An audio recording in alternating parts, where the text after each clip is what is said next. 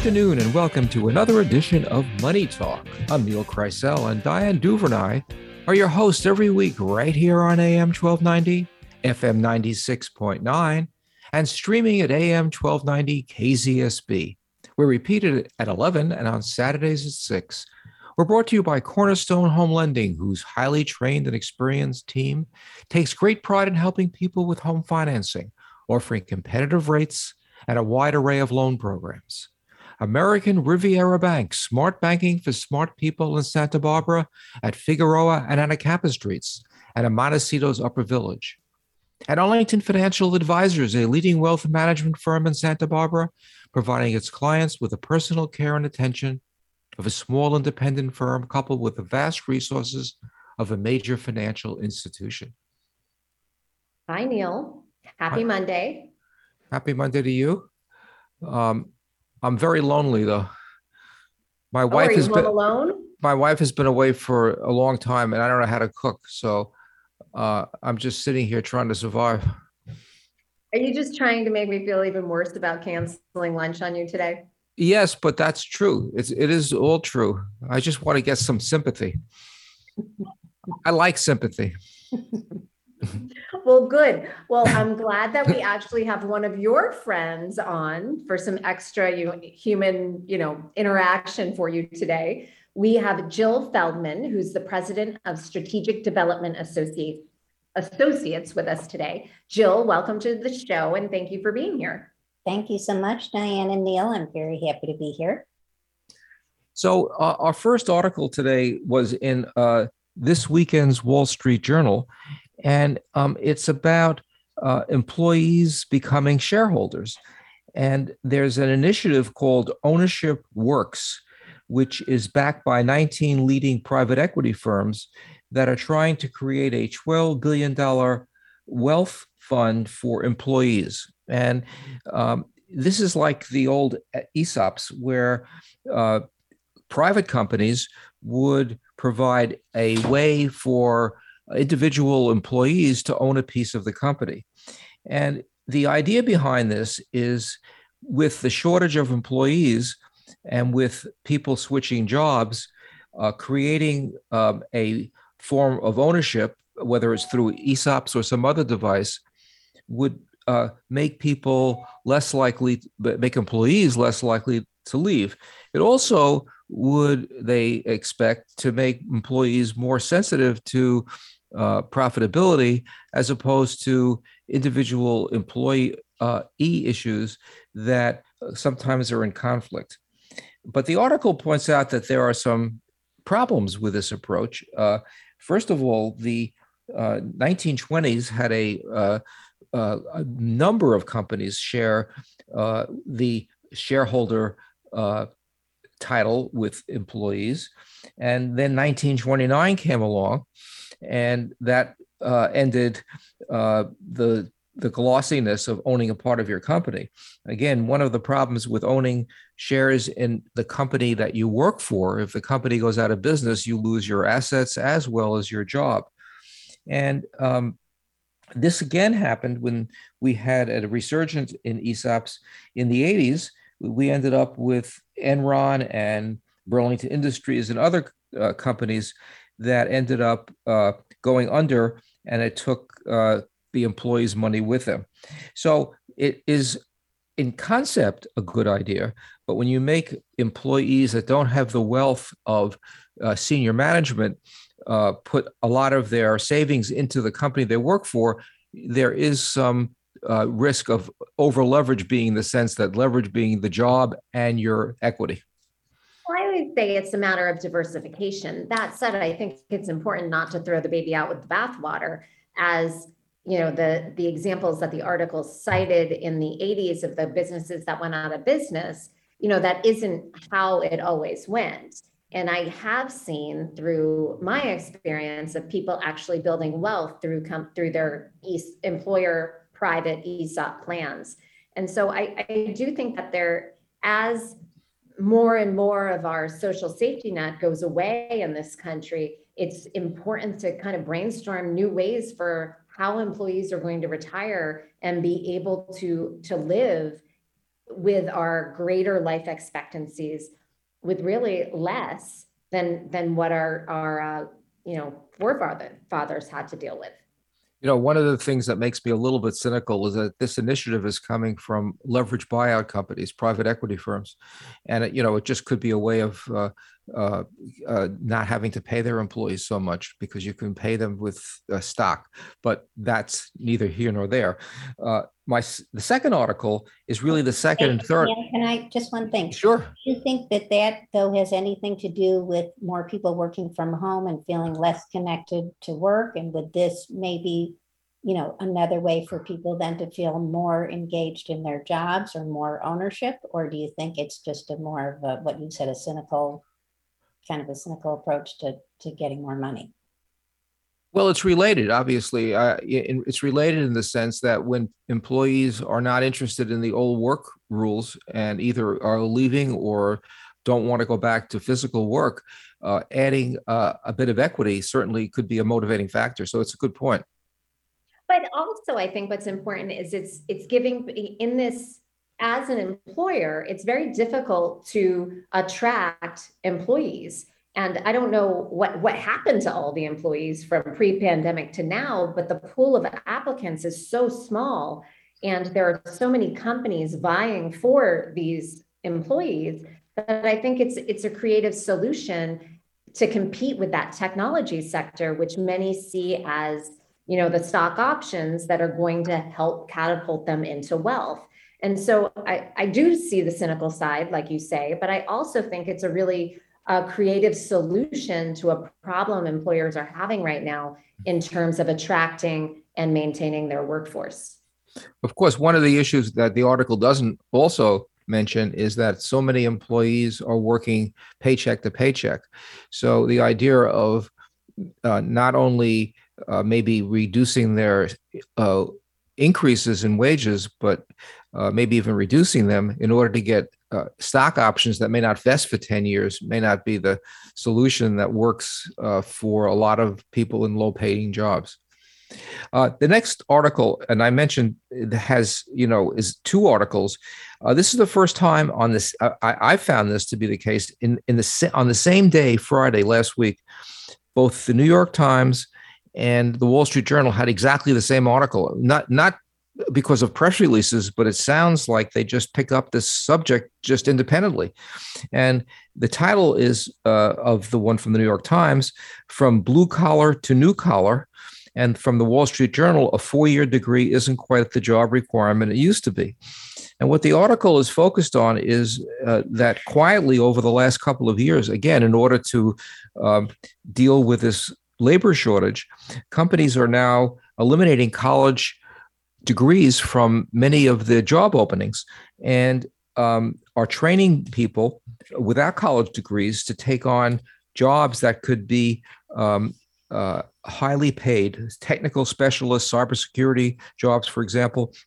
And the pathway to success is beginning to include people who are not college graduates, and it's really quite important because when you screen, this is from the article, when you screen employees for college degrees, you are eliminating 76% of Black adults and 83% of Latino adults.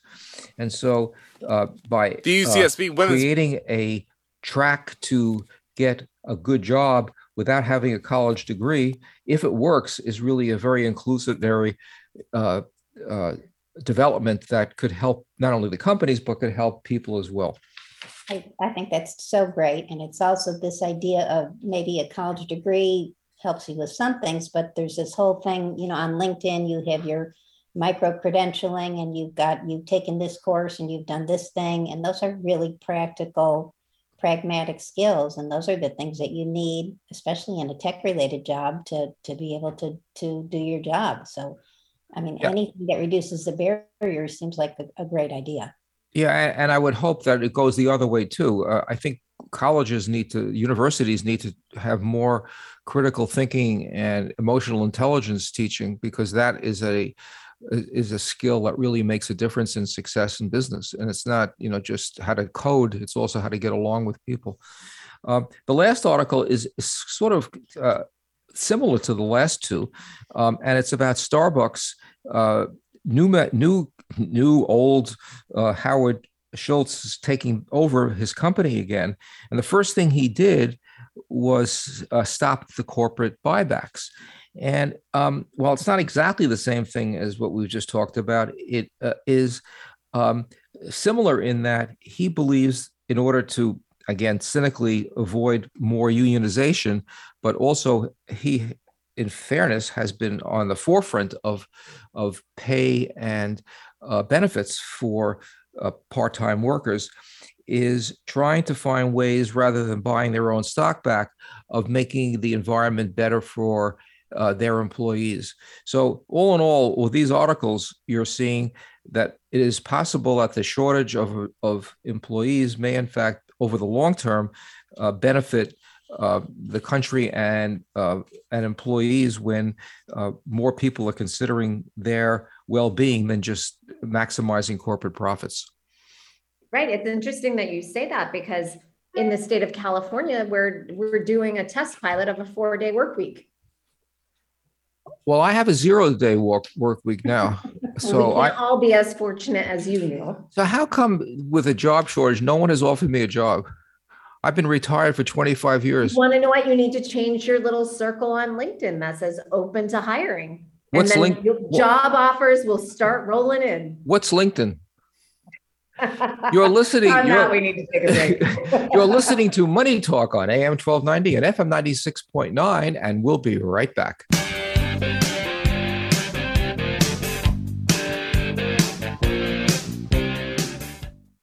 For prospective homebuyers, one of the most important steps of the loan process is getting clear and honest information from someone who will speak plainly and truthfully about loan programs and options. I'm Kelly Marsh, Vice President, California of Cornerstone Home Lending, where our highly skilled and experienced team takes great pride in helping clients obtain home financing with honest, knowledgeable, fast, friendly, and efficient service. As a Santa Barbara native who has spent the past 20 years in the mortgage industry and has closed over 4,000 loans, I'd appreciate the opportunity to earn your business and invite you to visit thekellymarshteam.com or call my office at 805-563-1100 to learn more about how Cornerstone Home Lending can help you determine the best way to manage mortgage debt to achieve a more stable financial future. Licensed by the Department of Business Oversight under the California Residential Mortgage Lending Act. California Residential Mortgage Lending Act license number 41DB0-72220. California Financial Lending Law license number 60DB0-72528. Loan originator NMLS number 245822. Not a commitment to loan. Equal housing opportunity. It's a fact. Successful wealth management is built on strategies that focus on the big picture, take a long-term view, and establish deep and valued relationships. Hello, I'm Diane Duva, founding partner at Arlington Financial Advisors, Santa Barbara's trusted family guide, empowering you to make more informed and confident decisions. At Arlington Financial Advisors, we bring order and balance to your financial life by monitoring and managing risk so you can focus on your work, family, and enjoying the moment. We are a fully independent firm offering strategic financial planning, estate and tax planning, and private money management. Our plans and portfolios are handcrafted using a rigorous and disciplined approach, supported by a consistent yet highly personalized client experience. Our clients look to Arlington Financial Advisors as a home away from home, a comfortable place to protect what they've accomplished while they prepare for what comes next. Please visit arlingtonfinancialadvisors.com or call me, Diane Duva, at 805-699-7300.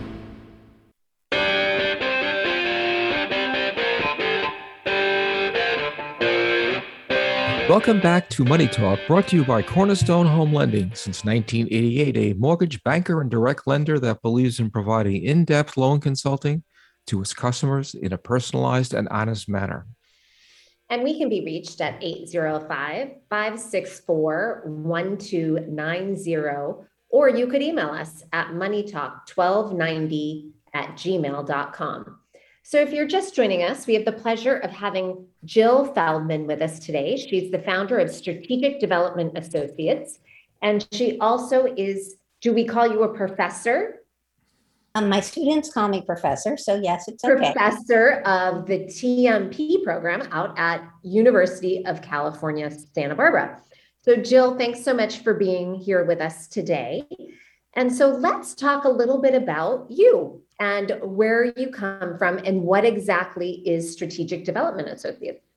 Okay, well, thank you so much. I'm delighted to be here. And can I do one small segue too, which is kind of from the earlier discussion about Of course. Employees and corporations. So you guys might not be aware of this, but I just find this very inspirational, actually. So the Business Roundtable of Leading Corporations, which is basically a consortium of top companies, in August of 2019, updated their definition of the purpose of a corporation. It was just when we were talking earlier, I was thinking of it, that I went and looked it up again.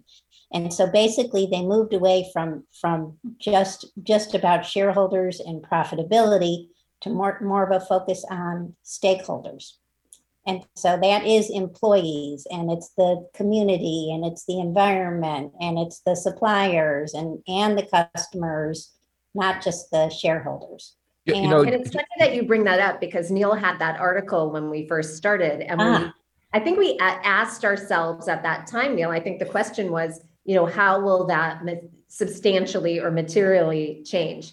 And I think to date, I'm not sure what the verdict is out yet. The verdict is that they've basically talked the talk and not walked the walk. And that the pressures of corporate profits, which drives stock price, which drives options, which is how most executives get paid, is so powerful that most companies have basically done lip service to this. There's some now, in the company defense, though, we have been living through a pandemic. It came out, and then we've been in a pandemic, so it's somewhat hard to be too critical. But I hear what you. Well, you could have said that companies during, COVID should have been a little more kind to its employees and not been so worried about whether or not they're going to be hit. But it's easy for me to say, but the reality is that ever since the 1960s, when the Chicago School basically created this sense that corporate profits are the only reason corporations exist, and that corporations, executives have to follow that rule at the exclusion of anything else, has really, I think, hurt the American worker, and ultimately has hurt, America's economy. And if elected, was I running for office then? If only you were a guest, Jill, in 2020. It was Neil for president, and every episode ended. Oh boy, Neil Kreisel for president. Terrific. So let's segue back, Jill, to you. Okay. So where are you from? Where do you hail from originally? I'm originally from Chicago, Illinois, and the southern suburbs of Chicago. And let's see, I took a somewhat circuitous route, but have been in Santa Barbara for about 19 years. My husband, Arnie Breyer, is from here, grew up here, actually moved here when he was in 6th grade, and we actually lived down the street from his parents' home, which is very nice. His mom is down the street from us. So it's a beautiful community. We love it, obviously. And it's a nice place to go away and come home to also. So it's absolutely. And so now you hold an engineering degree from the University of Michigan. Is that true? That's right. And so at the time that you were at the University of Michigan, was that, were you one of few women in the program, or was it more of a 50-50 like it is today? Definitely few women. And it was really, I mean, I can give you just a little bit of backstory. So I went to Michigan. I was always good at math and science and liked those, and thought I would be pre-med. And I got to Michigan, and honestly, I had never heard of engineering before, because that wasn't, my father was a small businessman, and that was kind of all I knew.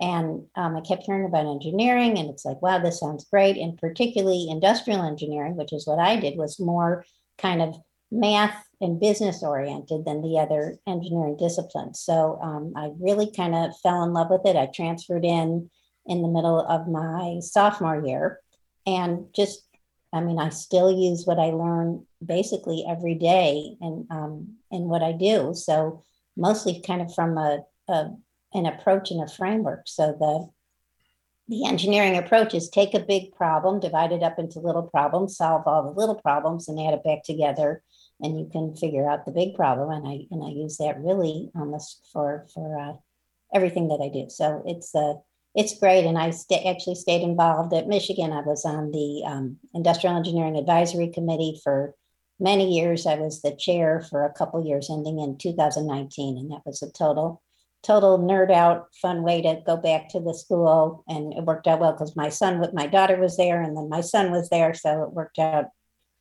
pretty great. And it's always fun to go back for football games and go and geek out on everything. And so graduating from the University of Michigan, when I look back at your impressive career, you've been at Verizon, Merrill Lynch Capital Markets, McKinsey. How did you translate your engineering degree into, it looks like a McKinsey consultant? So the industrial engineering is a very broad kind of discipline, and people go into lots of different fields, a lot of hospital things, and looking at industrial engineering has a lot to do with efficiency and how to do things better. So that translates to a lot of different fields. People go into industry, manufacturing, and things like that. And I was actually had accepted or got a job offer from General Motors in Flint, Michigan, to be a line manager at a Chevy stamping plant. Which does not sound really fun. And it didn't sound I was going to say, oh, that sounds like shucks, you missed that opportunity. I really don't want to do that. So I had actually applied to.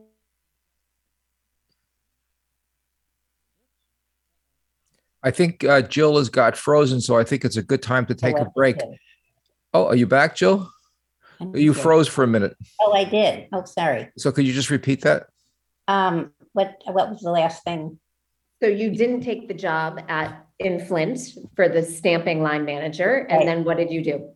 And then had been accepted to University of Chicago Booth Graduate School of Business and to go straight through, but I knew I really didn't want to do that. So there's a little bit of a backstory here. I was kind of going to go there. I didn't exactly know what to do. I was visiting a friend in San Francisco. I was in Chicago at the time. And I said, I don't really want to go right to school. I want to work. And they said, well, there's these consulting companies and they're called business analyst positions that you do for 2 years. And then you go to business school. I'm like, wow, that sounds great. And they said, there's one called McKinsey and Company. And I'm like, wow, that sounds great.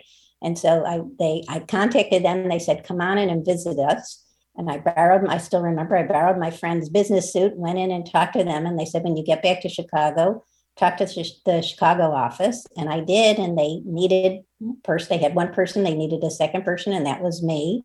And that was kind of just a really lucky thing, because it was just a wonderful, wonderful experience and just amazing, brilliant people. And I really loved it. It was a very eye-opening experience that kind of set me on my course for the rest of my career. You're listening to Money Talk on AM 1290 and FM 96.9, and we'll be right back.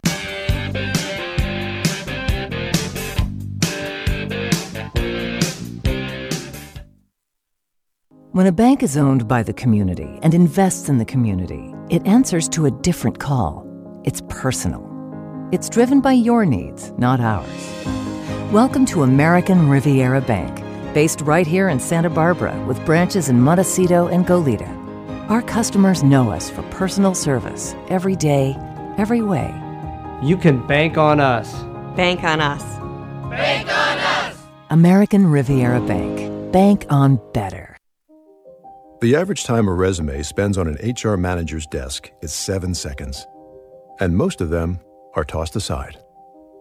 Now imagine if one of those resumes belonged to Yasmin, who was living in a shelter, juggling 3 jobs. I had to be resilient. That's something that you can't teach. Or if that resume was from someone who worked 12-hour shifts at the recycling company with my dad, who's 72. That taught me a work ethic that I carry with me every day. We rely so much on a resume, yet it could never tell the full story of someone. Growing up where I did, a lot of things could have gotten in the way of my goals. But I learned to push through, and that's what I bring to work every day. So maybe it's time we look beyond the resume and look to Grads of Life. Discover new ways to develop great talent that are so much more than what's on paper at gradsoflife.org. A public service announcement brought to you by Grads of Life and the Ad Council. Hey, this is Ellen DeGeneres. We all have a vital role to play in helping California communities, firefighters, and first responders battling wildfires throughout the state. In this time of crisis, the entertainment community unites in support of those keeping us safe. Join us at musicforrelief.org/fire and give to provide firefighters with the critical equipment they need to protect our neighborhoods. That's musicforrelief.org/fire. Thanks.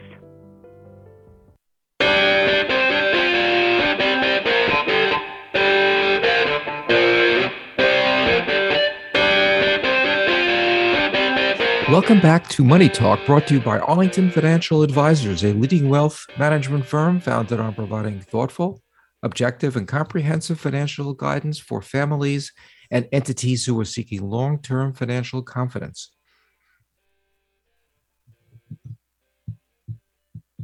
Diane? So if you're just joining us, we have the pleasure of having Jill Feldman with us today. She is the founding partner of Strategic Development Associates. And so Jill, tell us what Strategic Development Associates does and how you use your strategic consulting and marketing research. Sure. So we do strategic consulting and market research, primarily serving technology companies and local and kind of worldwide, actually. So, and really working from startup onto multinational companies. So I have this discussion with people a lot, and that is the companies that are open to using my services, which is basically, objective science and analysis. Not everyone is open to that. So it really has less to do with the size of the company, as it does kind of the mindset and the culture of the company. So it's kind of been an interesting thing. I could work with startups who are, yes, we want to hear what you have to say. And, big companies that say, no, my gut tells me this is the right thing to do. That's what I'm going to do. And so they might not be interested. So that's kind of the common thing that I see across my clients is they are interested kind of in that external validation, external viewpoint type of approach. And I also COVID... actually have, sorry, go ahead. I was going to say, and I also, sorry. How has the COVID and the pandemic affected your business for the better, or were companies not taking you up on your services because they were just frozen given all the uncertainty out there? For me, it's worked out great. It's been wonderful. And I think those who are interested are still interested. I would say I was probably more impacted by the recession back in 2008. And that had much more to do with, at that time, so market research is a big component of what I do, and quantitative and qualitative, and the tools like SurveyMonkey started to come out back then. And I think you guys are probably familiar with that. So it's a very inexpensive kind of market research survey tool to use that a person or company can use very easily on their own.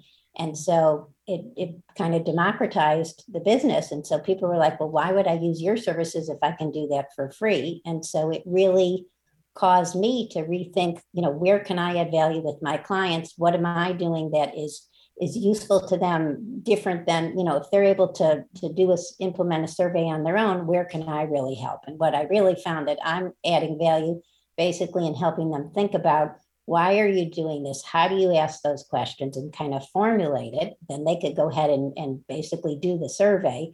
And then the other big value add is the analysis and the evaluation and the recommendations and that kind of thing. So it was a pretty big shift for me, kind of, and because I had always worked with software firms to help me do the surveys, but now companies could do it themselves. So it was really great, that shift, but it was a bit of a shift. And for me, COVID really wasn't.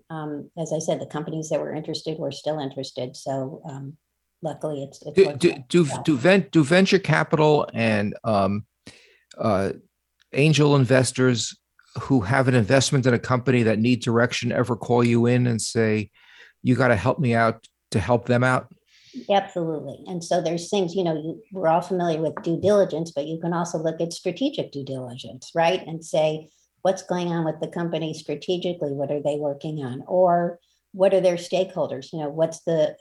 Let's evaluate what stakeholders, kind of back to our earlier conversation, what do stakeholders think? And so then it might be like in-depth interviews or something like that, going out to key stakeholders, whether it's customers or investors or the public or, suppliers, whatever it is, and understanding what they think and getting kind of a more holistic sort of 360-degree view. So, and that's also obviously a lot of that also involves looking at, who are key competitors. So a competitive analysis and, what are the competitors doing? What is that? That's something that I do pretty regularly, what I call an industry and competitive analysis, which is what does that industry look at, whatever industry we're interested in? What does it look like? What are the key strategic issues? What's the competitive set? In other words, who are the key competitors? What's likely to emerge as important strategic issues in the future? And then I might say, well, here's what I think it's going to look like 5 years from now. And here's what I think, you should do, venture capital firm or client or whomever, based on the analysis that I've done. So there's almost always a market research component to the strategic work that I do, because it almost always involves talking to people. And so is that what you teach at UCSB, that market research component, and through the technology management department? I actually designed and taught a market research class, market research for business. And that was, I did that for a number of years. That was just a great experience, because it's kind of the thing that I live and breathe and so passionate about. And it's less about the software tools that you can use, because there are many, as we just started talking about, some real basic ones to very sophisticated, but more really understanding what is the market research and how do you do things in a way that you get actionable results that you can rely on. Excuse me. So that's been really fun. I have loved doing that. And currently I've been teaching a business strategy class, which is kind of the first class that students, undergrads, take when they're basically entering the technology management program. And so tell us a little bit about the program, because before the show, you had mentioned that it's actually gone from a technology management program to a department. So share with us what that implies and what implications and positives you see for the community. Sure. So it's a program that has been around with different names, I think for maybe 15 or at least 15 years, maybe even longer than that. I think it was called SEAM at one point. And it was basically, there is no business school at UCSB. So I call it business school-ish. And there's always been a focus on entrepreneurship and technology and organizational management, and all those things coming together is really what the program is about. What's very exciting is that I think 5 years ago, the Master of Technology Management was developed, and that's initiated and has been running for about 5 years. And there's also a PhD program, which is also new. I think about this, that might even be 6 years. And so the last step is the undergraduate piece? Yes, so that's been a certificated program for many years, which meant you'd still be a econ accounting major or global studies or whatever it was. And then you might elect to do the technology management certificate in addition to whatever your major and minor is. And you have to take X number of classes and get certain grades, et cetera, et cetera. And now becoming a department, so that just happened. And I think that means basically you can get a minor. At some point, it will be that you can actually get a minor and then a major. So it becomes its own legitimate department as part of the College of Engineering. Have you found that entrepreneurs, particularly those that are heading up a startup, can be resistant to outside advice? Because in order to actually start a company, you really have to have a sense that you're right, or you wouldn't go through all of that aggravation and all that risk. So I know my husband always asks me about his new ideas, and I'm always like, no, that will never work. And then there it is. It's a business. I think it's a balance thing, Neil, because you have to be single-minded, but you also have to have the humility to be open to ideas and to keep learning and that kind of thing. And I think it's when you veer too much on it's only my idea thing, then it's much harder. I've noticed, because I'm actually an angel investor. It's harder to get people to invest in you if you don't look at all open to, to new ideas, new information, et cetera, that strays in any way from what from what you believe. So I guess my answer is it depends. You're listening to Money Talk on AM 1290 and FM 96.9, and we'll be right back.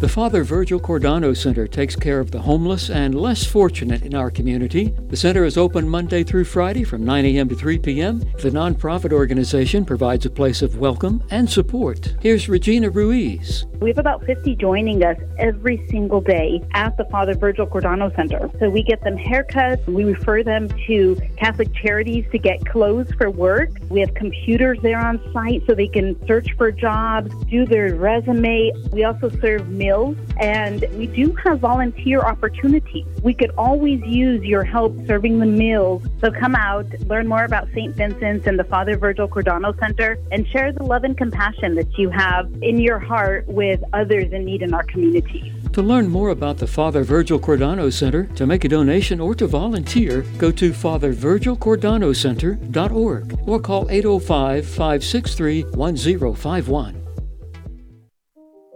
The average time a resume spends on an HR manager's desk is 7 seconds, and most of them are tossed aside. Now imagine if one of those resumes belonged to Yasmin, who was living in a shelter, juggling 3 jobs. I had to be resilient. That's something that you can't teach. Or if that resume was from someone who worked 12-hour shifts at the recycling company with my dad, who's 72. That taught me a work ethic that I carry with me every day. We rely so much on a resume, yet it could never tell the full story of someone. Growing up where I did, a lot of things could have gotten in the way of my goals. But I learned to push through, and that's what I bring to work every day. So maybe it's time we look beyond the resume and look to Grads of Life. Discover new ways to develop great talent that are so much more than what's on paper at gradsoflife.org. A public service announcement brought to you by Grads of Life and the Ad Council.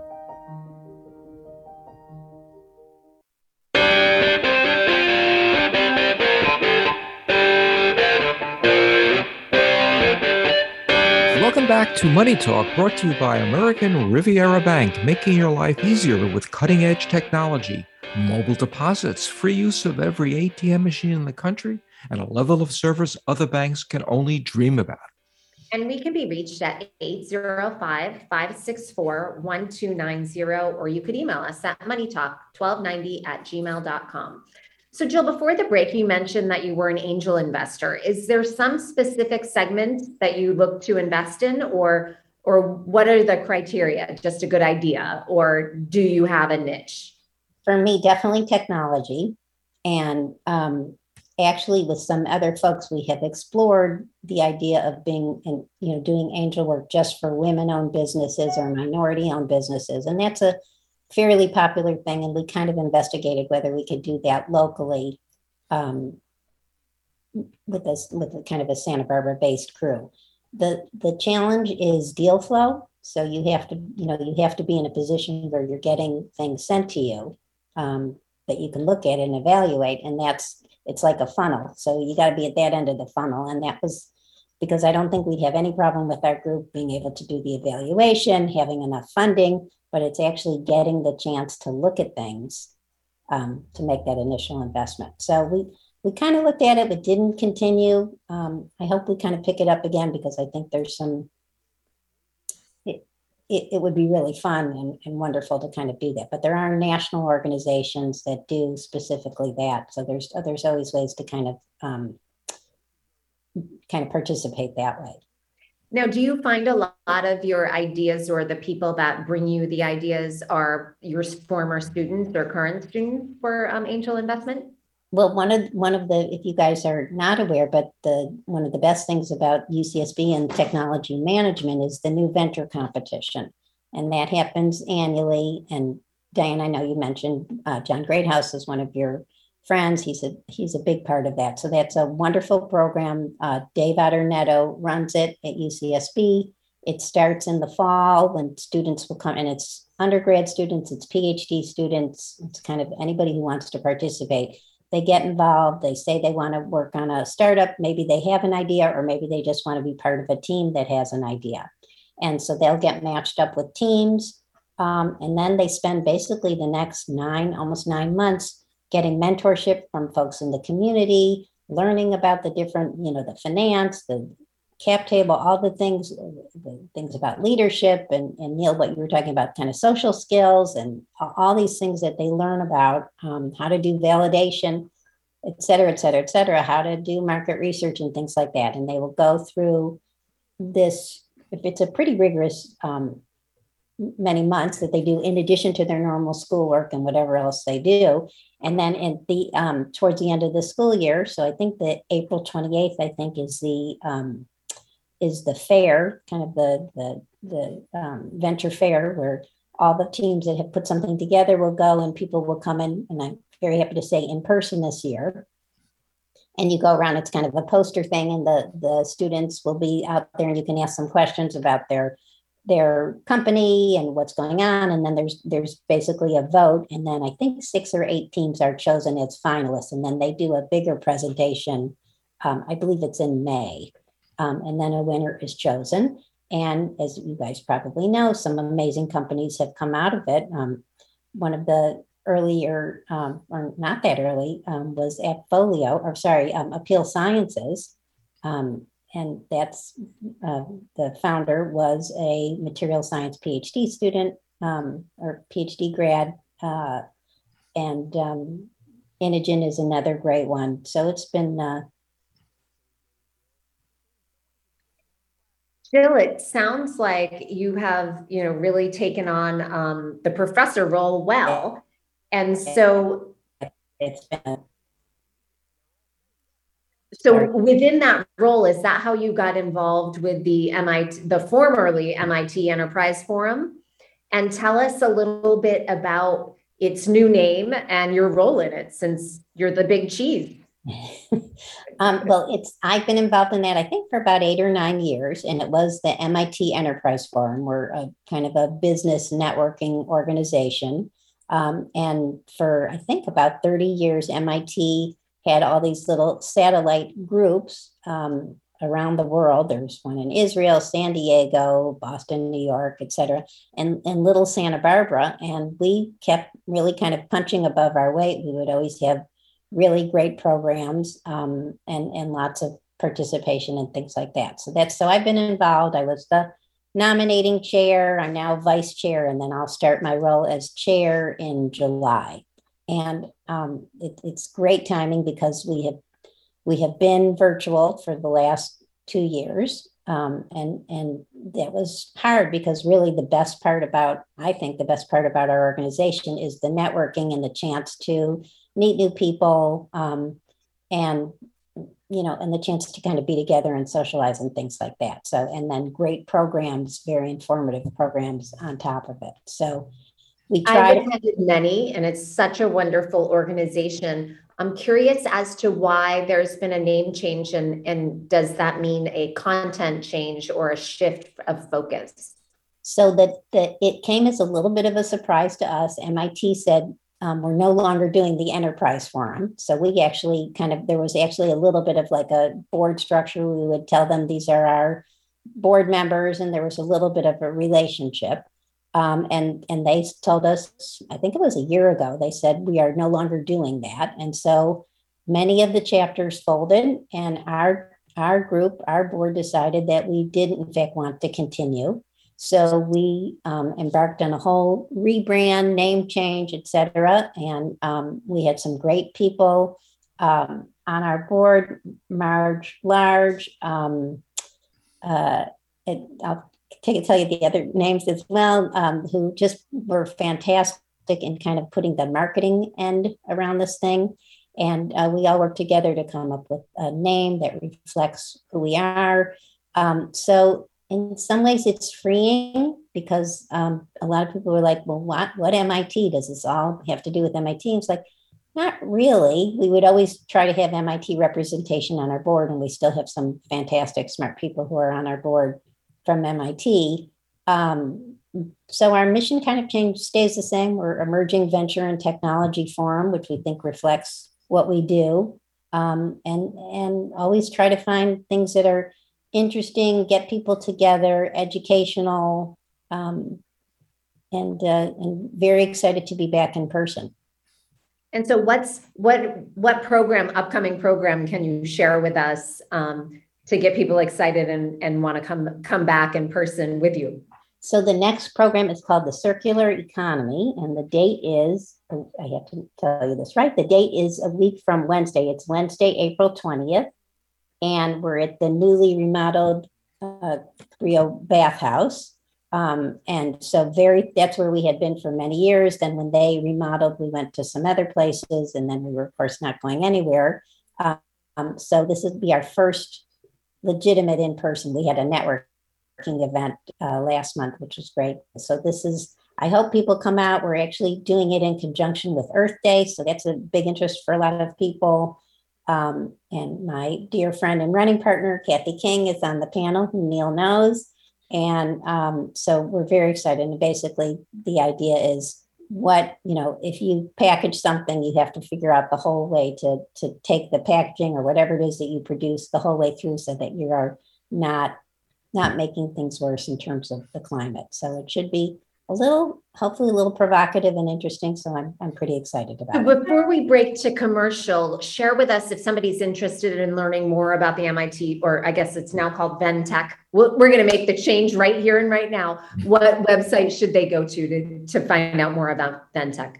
Go to ventech.org, and that will give you instructions to sign up and attend. You're listening to Money Talk on AM 1290 and FM 96.9, and we'll be right back with our final segment.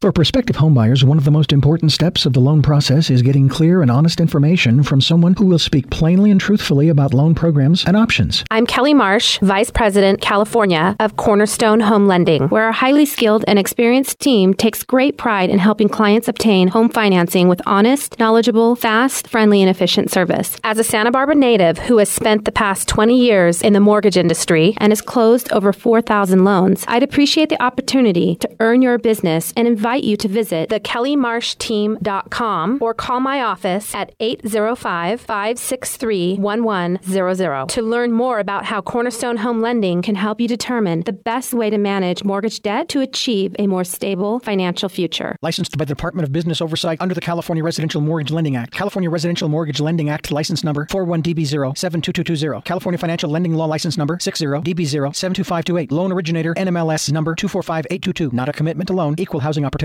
When a bank is owned by the community and invests in the community, it answers to a different call. It's personal. It's driven by your needs, not ours. Welcome to American Riviera Bank, based right here in Santa Barbara with branches in Montecito and Goleta. Our customers know us for personal service every day, every way. You can bank on us. Bank on us. Bank on us. American Riviera Bank. Bank on better. What if every child was sent on the right path, stayed in school, graduated college, got a job, and gave back to the community? What if every child's potential was fulfilled? It could be the start of something big. Every time you donate your time or money to Big Brothers Big Sisters, it helps make a big impact on a child's life. Help us start something big. Visit sbbigs.org or call 805-965-1001 to learn more about Santa Barbara County's Big Brothers Big Sisters program.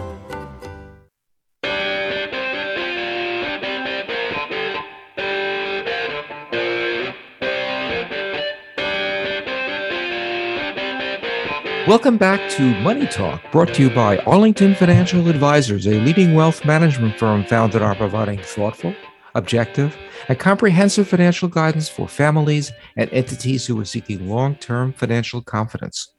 So, Jill, I know that you've been involved with many nonprofits here in our community, and I just wanted to get a sense from you, what the state of the Santa Barbara nonprofit community is, and if you could share with us some of the projects that you've worked on with them.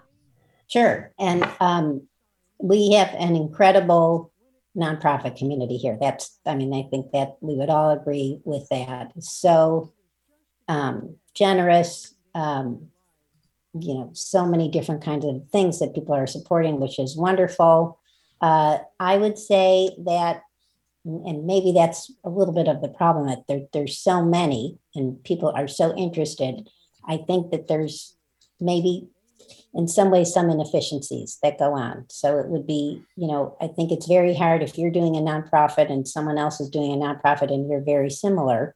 From a business perspective, we would say, well, you guys should probably merge and, do things more efficiently, have one source of raising money and things like that. But that's not always the case because people are so passionate about what they do. So I think that, I guess if I had to say one thing, it would be wonderful if more nonprofits could think about how to run their nonprofit more like a business. And that's a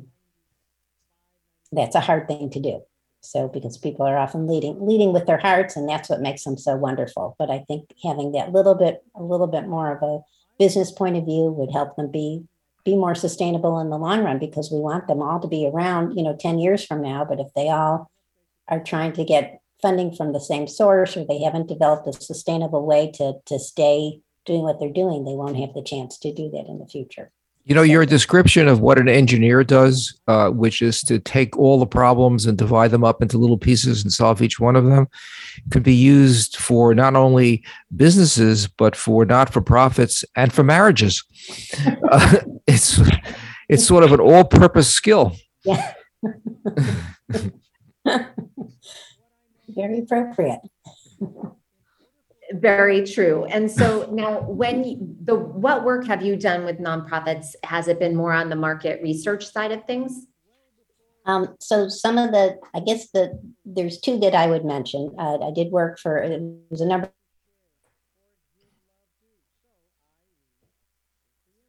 Oh, I think we've lost Jill. What the foundation gives money to many, many nonprofits in town. And so we took a look at what was the best way for them to do that. And one of the big ahas that came out of it, I think, can you guys hear me? I think but we missed, you froze. We missed the name of the charity. What was the name? Oh, the Santa Barbara Foundation. Oh, okay. And so we looked at nonprofit excellence and, how best could they support the nonprofits that they provide funding to. And one of the really interesting things to emerge from that is that their nonprofits come in many shapes and sizes. And so you can't just talk to nonprofits as a group. It was really important. This was kind of the big aha, was that you have to think about North County nonprofits versus South County nonprofits. You have to think about kind of the mainstream big guys, and then you have to think about the more progressive startup nonprofits, and they're all very, very different from each other. And for the Santa Barbara Foundation to be able to serve them and communicate with them effectively, they really had to rethink that. Thank you, Jill. Thank you so much. Thank you for all you do for all of the community and for all of these companies. And thank you all for listening. You've been listening to Money Talk, and we'll see you all next week.